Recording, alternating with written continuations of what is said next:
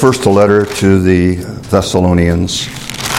We are in chapter 5, verses 1 through 11 this morning. Chapter 5, verses 1 through 11.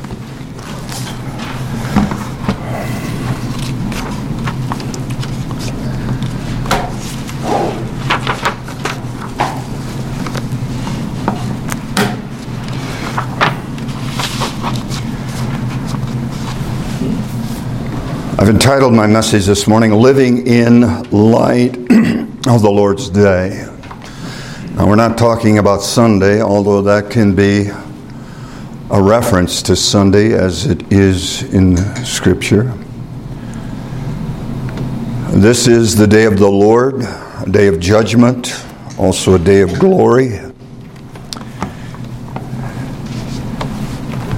This is one of the most a short epistle, but with several references to what we call eschatology. It comes from a Greek word eschaton, which means last or last things, the study of last things or prophecy. There is, in the eschatological studies, Heinz 57 varieties of different views on different things in the Scriptures. I try to stay with what the Scriptures are saying and not try to read some theological system into it per se, although I do have a theological system of eschatology. Nonetheless, we try to be honest and fair with what the Scriptures teach. I'll not take time to read the text this morning for the sake of the meetings we have following, and that is the Lord's table and also the special meeting later on after the service. I like to read the Word of God in its purity. It is powerful. Last week we looked at verses 13 through 18. I suggested to you that it was in the form of a chiasm or a chiasm. It comes from the Greek letter chi. Christos, the first letter of Christos or Messiah, looks like an X. It's transliterated CH, but it has a hard pronunciation to it, a k sound. Christ, and that's why it's called a chiasm. It looks like an X that's been cut in two. It's been severed, one side of it, and so then it looks like an inversion. An inversion. And it's a literary device that writers of Scripture. Sometimes we think these people are knuckle draggers and that they don't have real skills in writing, and their literary skills are, very poor. That's not true. And one of the literary devices they use is chiasm. I suggested last week that what we looked at was in the form of a chiasm. And the main point that was to be derived from that, recapping what we looked at last week, is that the promise of resurrection provides comfort for grieving saints. They were uninformed. That's what the word, I would not have you to be ignorant. They didn't have the information concerning loved ones in the Lord who had died. Will we see them again? Will there be a resurrection of dead saints? Ostensibly, there were those who were calling that into question.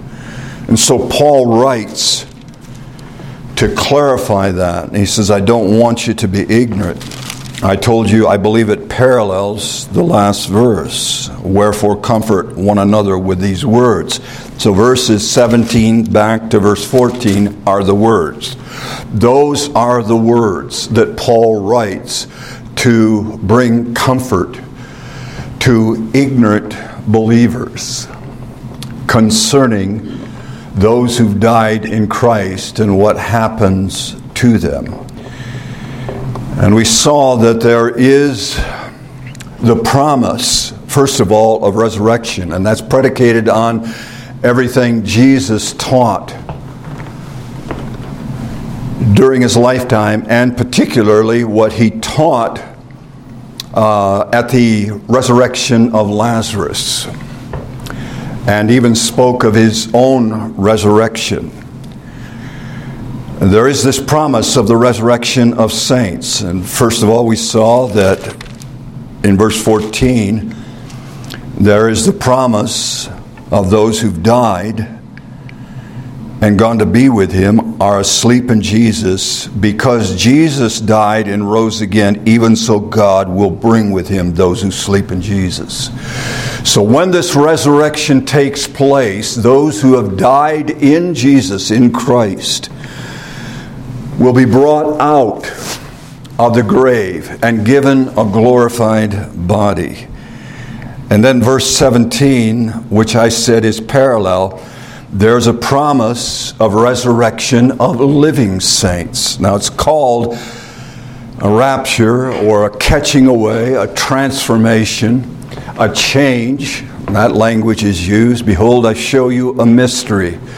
In other words, it was not revealed with clarity until Paul was given a word from the Lord. He describes it here in verse 15, a word of the Lord. We say by the word of the Lord. And in Corinthians he says, I show you a mystery. We shall not all sleep. In other words, when Christ comes back for resurrection, that there will be those there who are alive. What happens to them? Well, they're changed in a moment. In the twinkling of an eye, at the last trump, the trumpet shall sound, the dead shall be raised incorruptible. We which are alive will be raised too, will be transformed and receive a glorified body. That happens. That's a promise, the promise of resurrection of living saints. But we also saw in that lastly, in this chiasm, that is the two middle verses in this inversion, verses 15 and 16, which are in parallel with each other. Both of them emphasize that dead saints have precedence in this process. Dead saints have precedence in the process, and they have priority. To think for a moment that dead saints won't rise, they will rise, and guess what? They get first dibs. Verse 15, for we say by the word of the Lord that we who are alive and remain until the coming of the Lord will by no means precede those who are asleep. Well, beloved, I hope I'm alive when the rapture takes place. My rapture will not precede dead saints. And not only does it receive precedence, but it receives priority. Because verse 16 in parallel says, for the Lord himself will descend from heaven with a shout, with the voice of the archangel, with the trumpet of God, and the dead in Christ will rise first. So in both of these verses, by parallelism, he is establishing very clearly that those about whom they're worried or concerned and grieving about, they get top priority. They're going up first in resurrection. And might I say along with that, if that is the case, those who die or sleep in Jesus, then how can there be a general resurrection of which Matthew 25 is alluded to in that, and also the great white throne judgment. How can there be a separation of sheep and goat? Now, those who are separated there are not resurrected people. Those are people who've survived a period of time called the tribulation period, and they're judged at the end of it. That's what the Olivet Discourse is all about. So these saints, this is the separation here. These do not have to come back down and be separated. They've already been separated, and they're glorified. They're in heaven. And they come back with Christ. Now moving on to chapter 5. I suggest to you here that again it's in the form of a chiasm. Verses 1 and 2 parallel verse 11. The comfort of the fully informed. It parallels verse 18. Therefore comfort one another with these words. And may I suggest this too? That is parallel with verse 18 in the previous text. Comfort one another with these, verse 11. Therefore comfort each other and edify one another as you also are doing. So the fact that they are building each up in the faith is indicative of believers that are not in question. They're not ignorant about what's going on. For verse 2 tells us, for you yourselves know, and the word perfectly can be translated accurately, it can be translated certainly. You know. Because on these points, you're informed. On the other point, the resurrection of Christians who've died, you were ignorant. I've just dispelled that ignorance. But when it comes to the Lord coming back in this day of the Lord, you're fully taught on that. Now they became confused again in chapter 2 of 2 Thessalonians. In verse 1 he says, brethren, concerning the coming of our Lord, the parousia, and our gathering together to him, we ask you not to be soon shaken in mind or troubled, either by a spirit or by word or by letter, as if from us, as though the day of the Lord, or the day of Christ, has come. They thought they were in this day of the Lord. And he says, no, there's certain things that have to take place or transpire in order for this day to unfold. We'll leave that to another message when we get into 2 Thessalonians. So verses 1 and 2.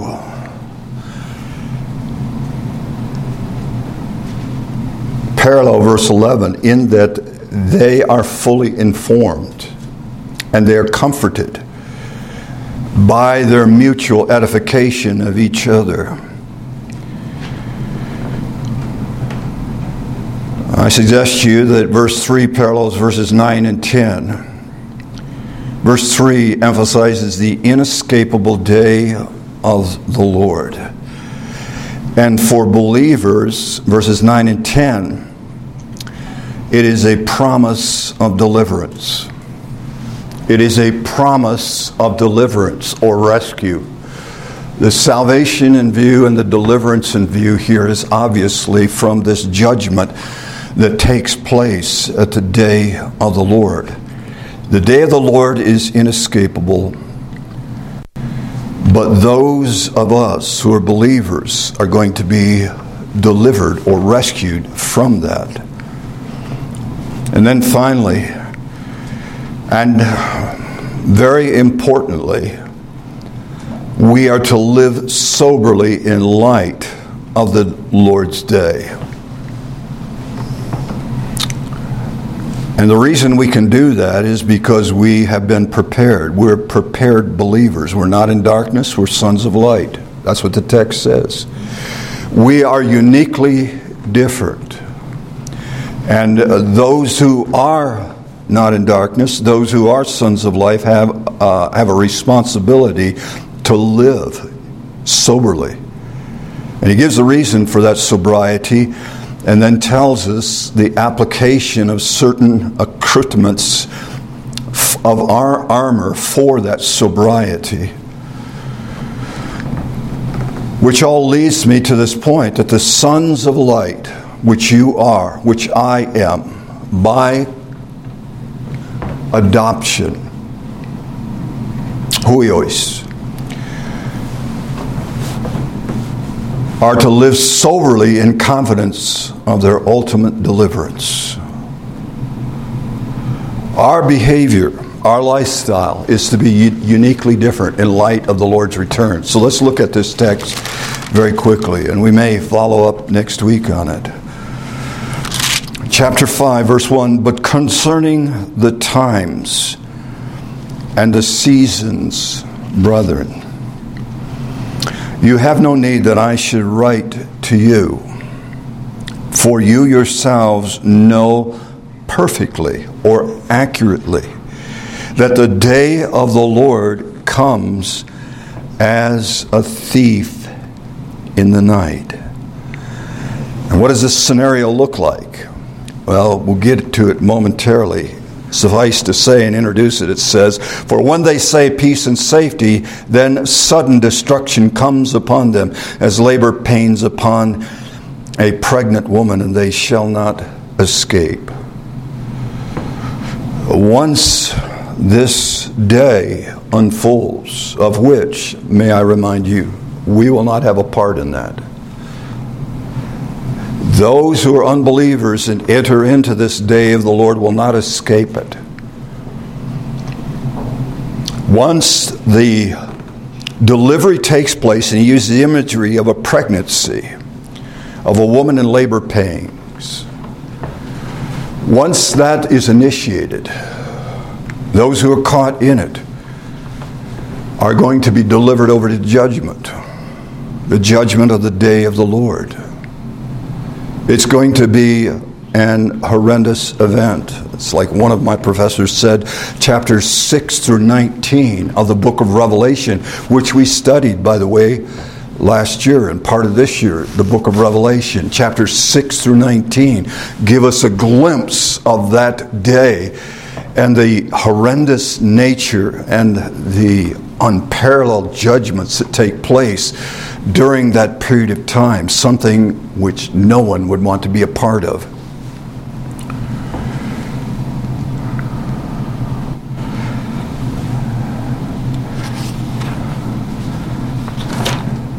Concerning the times and the seasons, uses a very affectionate term again, brothers, brethren, you have no need. I came across an interesting analysis. I've referred to this author before, and I refer to him again because generally I consult him to see if he has any particular insights, and that's E.W. Bullinger. And he calls this section here, down to verse 5, he calls it a repetition. Repetitio is called in the Latin. Repetition. And the repetition is on the contrast between you and them. You and them. Notice, you have no need that I should write unto you. And then reflexively, he adds this reflexive pronoun, you yourselves know.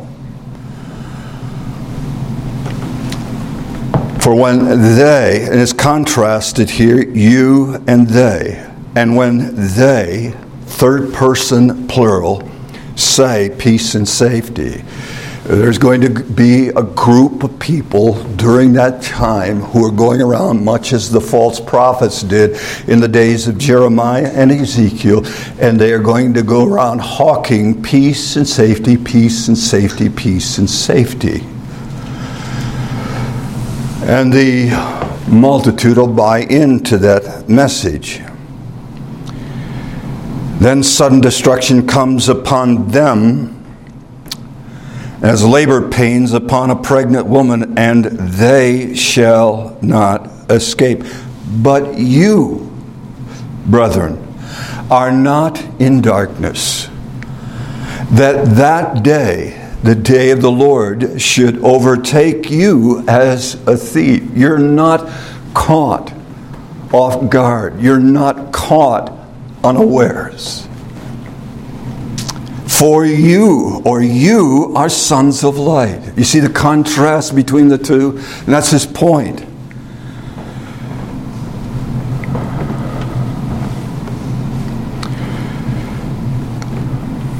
That's his point.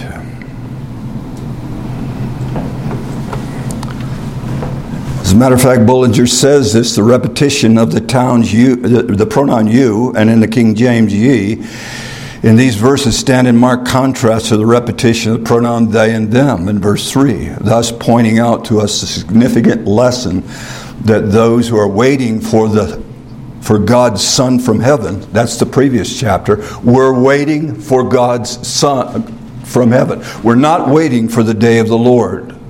We don't participate in it. Does that suggest a pre-tribulation rapture? I'd say yeah. Very strongly.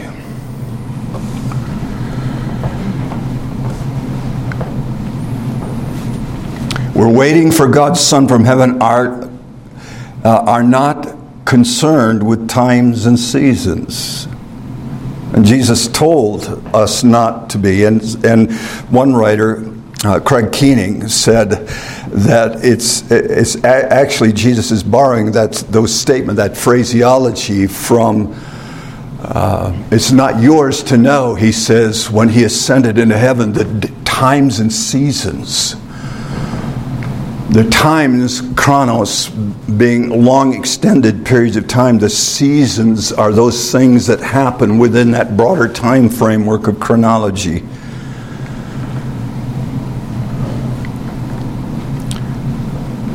Are not concerned with the times and seasons which have to do with the day of the Lord and his coming as a thief on the ungodly. So you see, that's the unfolding of this text for us.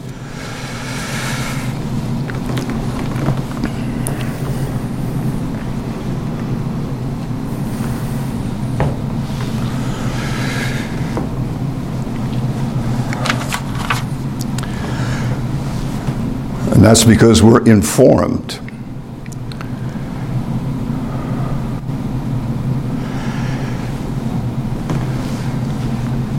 It's going to come unexpectedly. Comes as a thief in the night. Thieves do not announce their plans. It's all done undercover. It's all done surreptitiously. They don't come and knock on your door. Of course, in today's world, they just walk into jewelry stores and department stores and drug stores and just start grabbing stuff off. But still, they don't announce that they're coming. Thieves do not announce.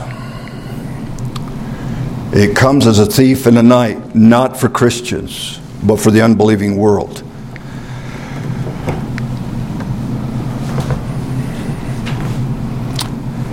And that's a comfort to us. We are comforted one to another, literally. Each other is comforted by this truth and edify one another, just as you are also doing. You're doing these things. That's the genius behind this church. What Paul taught them, and they learned from it, they used it to mutually edify one another. I suspect that somebody in the congregation took notes.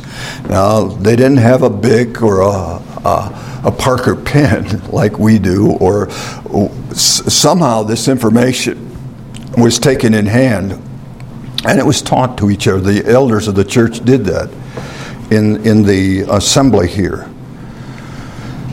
Let me move on to this next point, the reality of doom. For when they say peace and safety, and they will be teaching that. Jeremiah 6:14 says, of the people of that day they have healed also the hurt of the daughter of my people slightly, saying, peace, peace. There is no peace.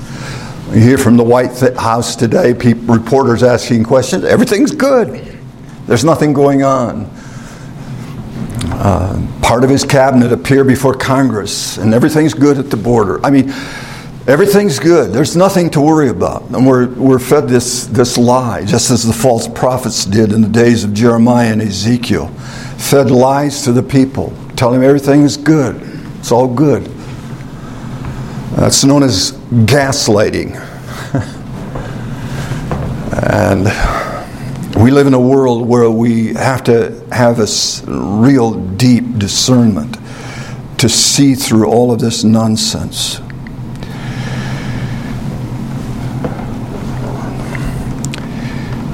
They're saying peace and safety, then sudden destruction comes on them as labor pains upon a pregnant woman, and they shall not escape.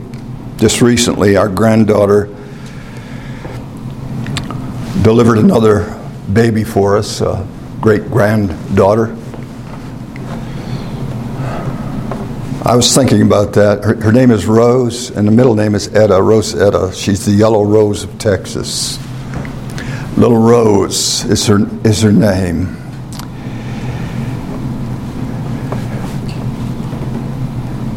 He uses the analogy here of this time unfolding with birth pangs. What signaled the beginning of labor was that the amniotic sac broke, the water broke. And once that begins, there's no turning back. Labor pains are initiated. She called her mother, my daughter, and said, my water's broken. And immediately my daughter got in the car and drove down to Houston from Missouri. And lo and behold, in a short time, a baby comes into the world through the process of labor pains. These pangs did not begin at Christ's ascension. So if we're close to the day, then we must be seeing some of the birth pangs, and they must be intensifying. And I contend that they are. Some of the things that Jesus predicted. And I take time to go into it.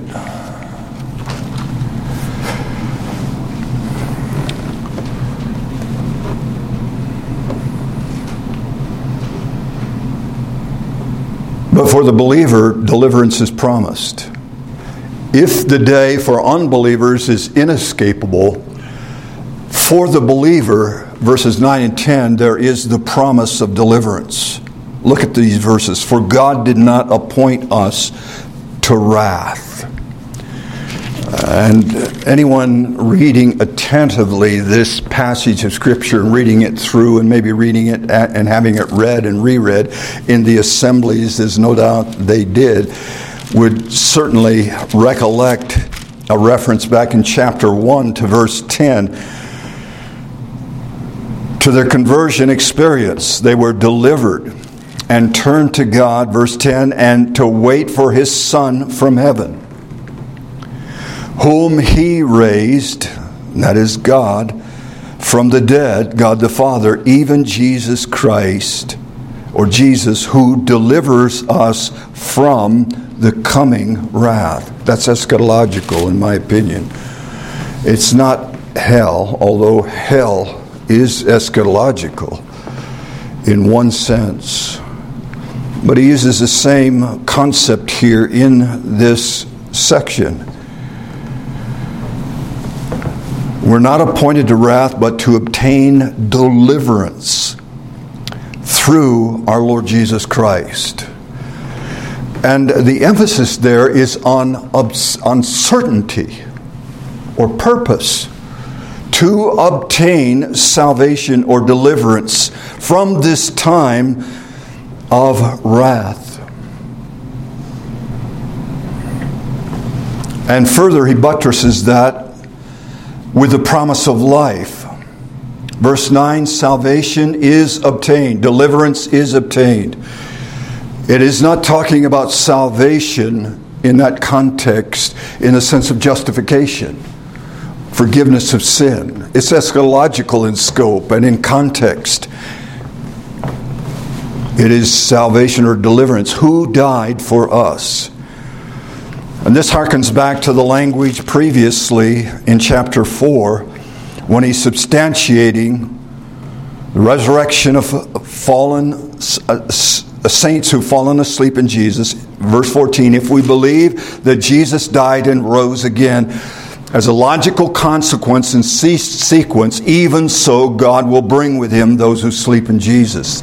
That is confidence that we have promise. Here he says, who died for us, that whether we wake or sleep, we should live together with him. That's a promise to the saints. Promise to you, promise to me. And it's predicated on his death for us. His substitutionary atonement. That's the language he uses there. He died in your place. He took the penalty that you deserved, I deserved. And as a result, there's certain promises that go along with that. And one of those promises is that we'll live together with him eternally. But how are we to live now? Let's look at that. Let's look at the responsibility of us in light of the Lord's day. Verses 4 and 5, look at them. But you, brethren, are not in darkness. Just let that phrase, that clause absorb into your mind. You as a Christian in Thessalonica, you as a Christian here in Rio Rico in this assembly this morning, the Bible clearly indicates you're not in darkness. Unlike the world, they are in a spiritual darkness. They're blinded to spiritual truth. And until the Spirit of God reveals the person of Christ to them and opens their mind and opens their heart, they'll not believe. You, beloved, you, brethren, are not in darkness, that day should overtake you as a thief. Why won't it? Because they'll be gone.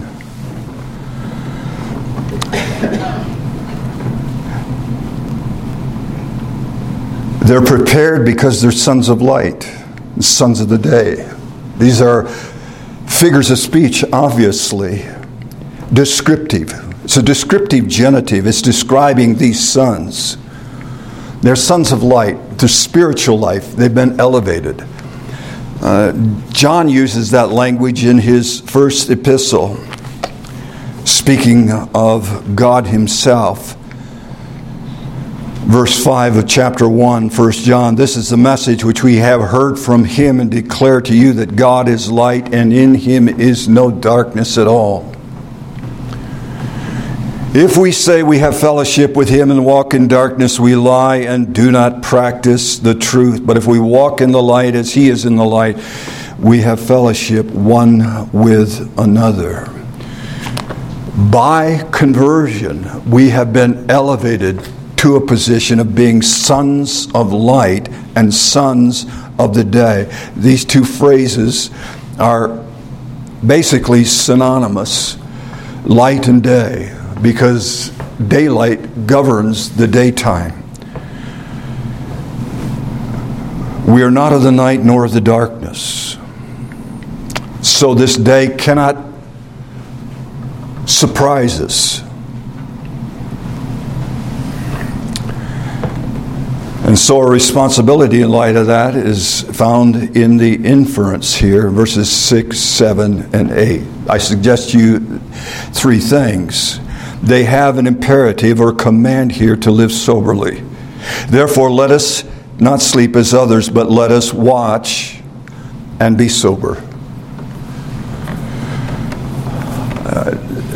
Some Christians proverbially would rather stick their heads like an ostrich in the sand and try not to be aware of what's going on around them. But we're not that way.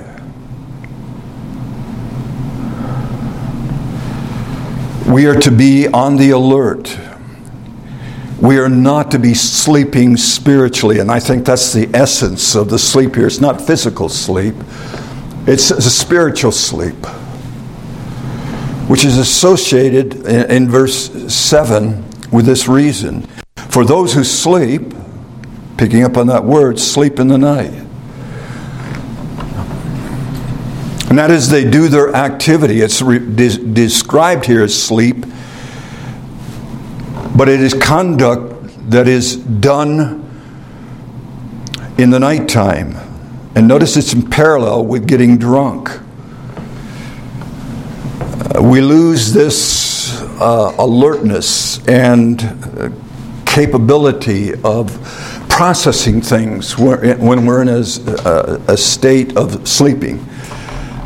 I can remember back in seminary, I had to drive up to Dallas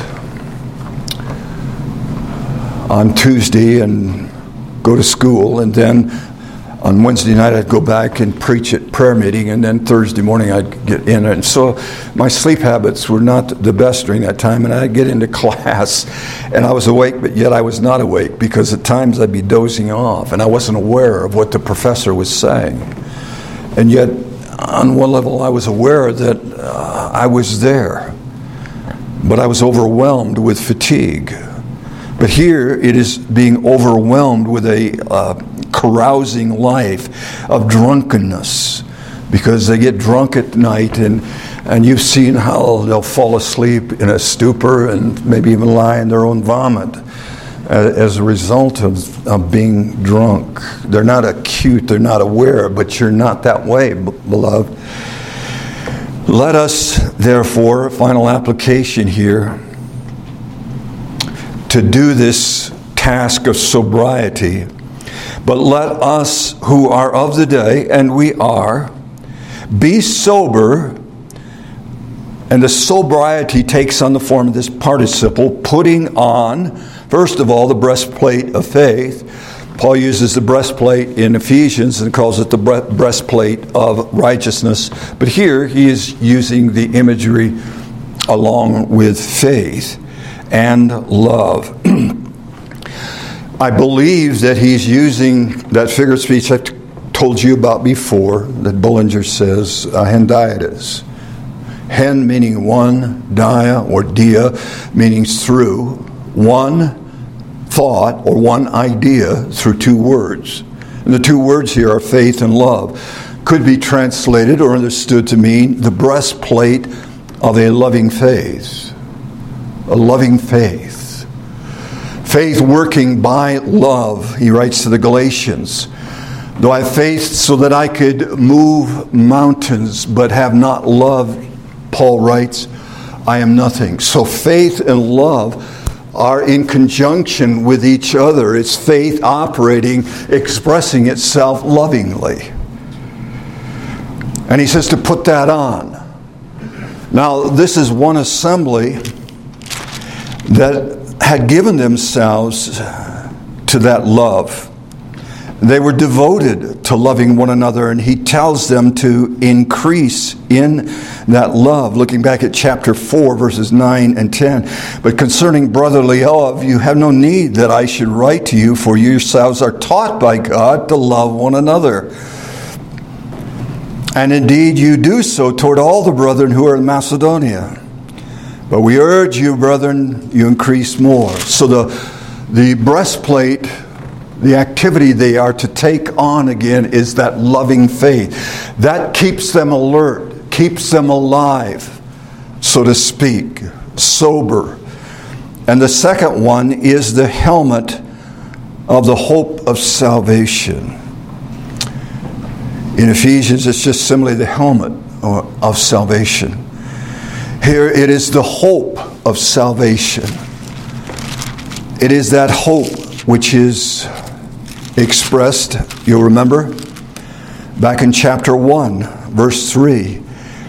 Remembering without ceasing your work of faith, labor of love, and patience or endurance of hope. And what keeps us alive and well is to have that hope, that expectation, that full focus, which is horizontal. Faith is vertical.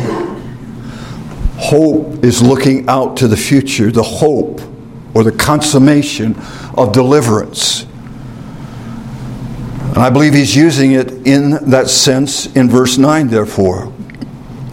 For God did not appoint us to wrath, but to obtain salvation. Keep focused on that deliverance that's coming. Now let me just quickly close here.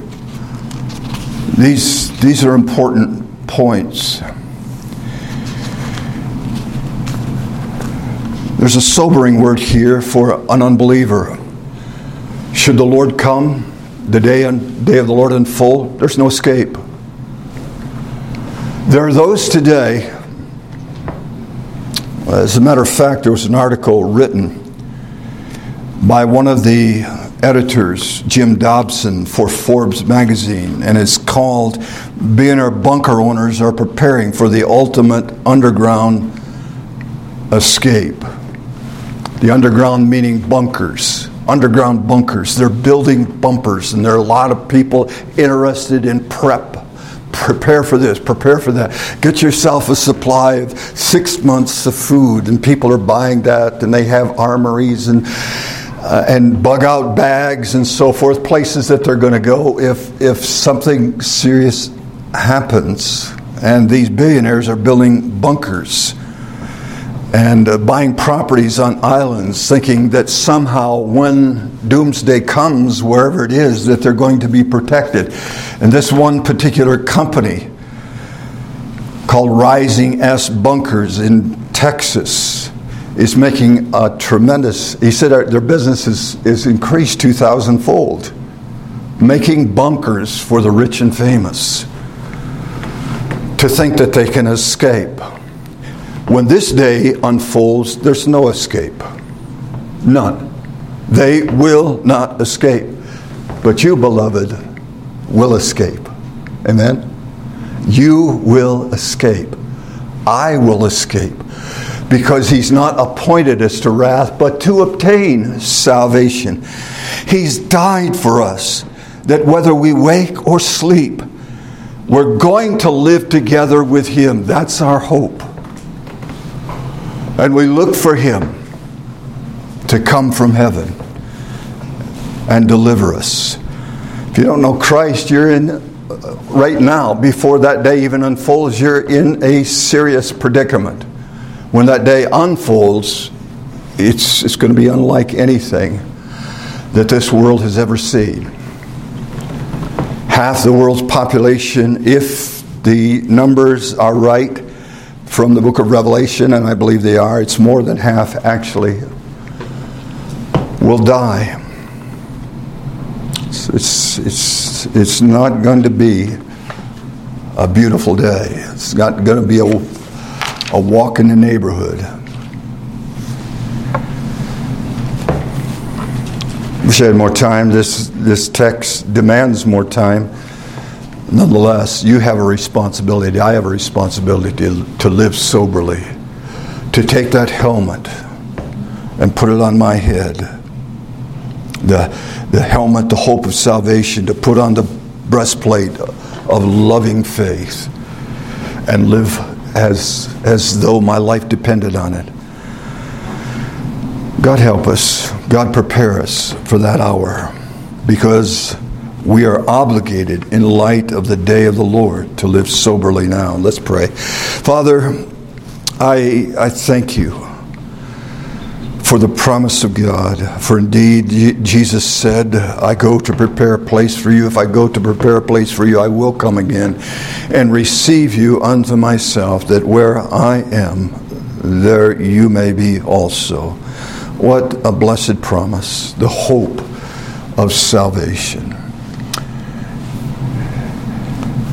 In Jesus' name, amen.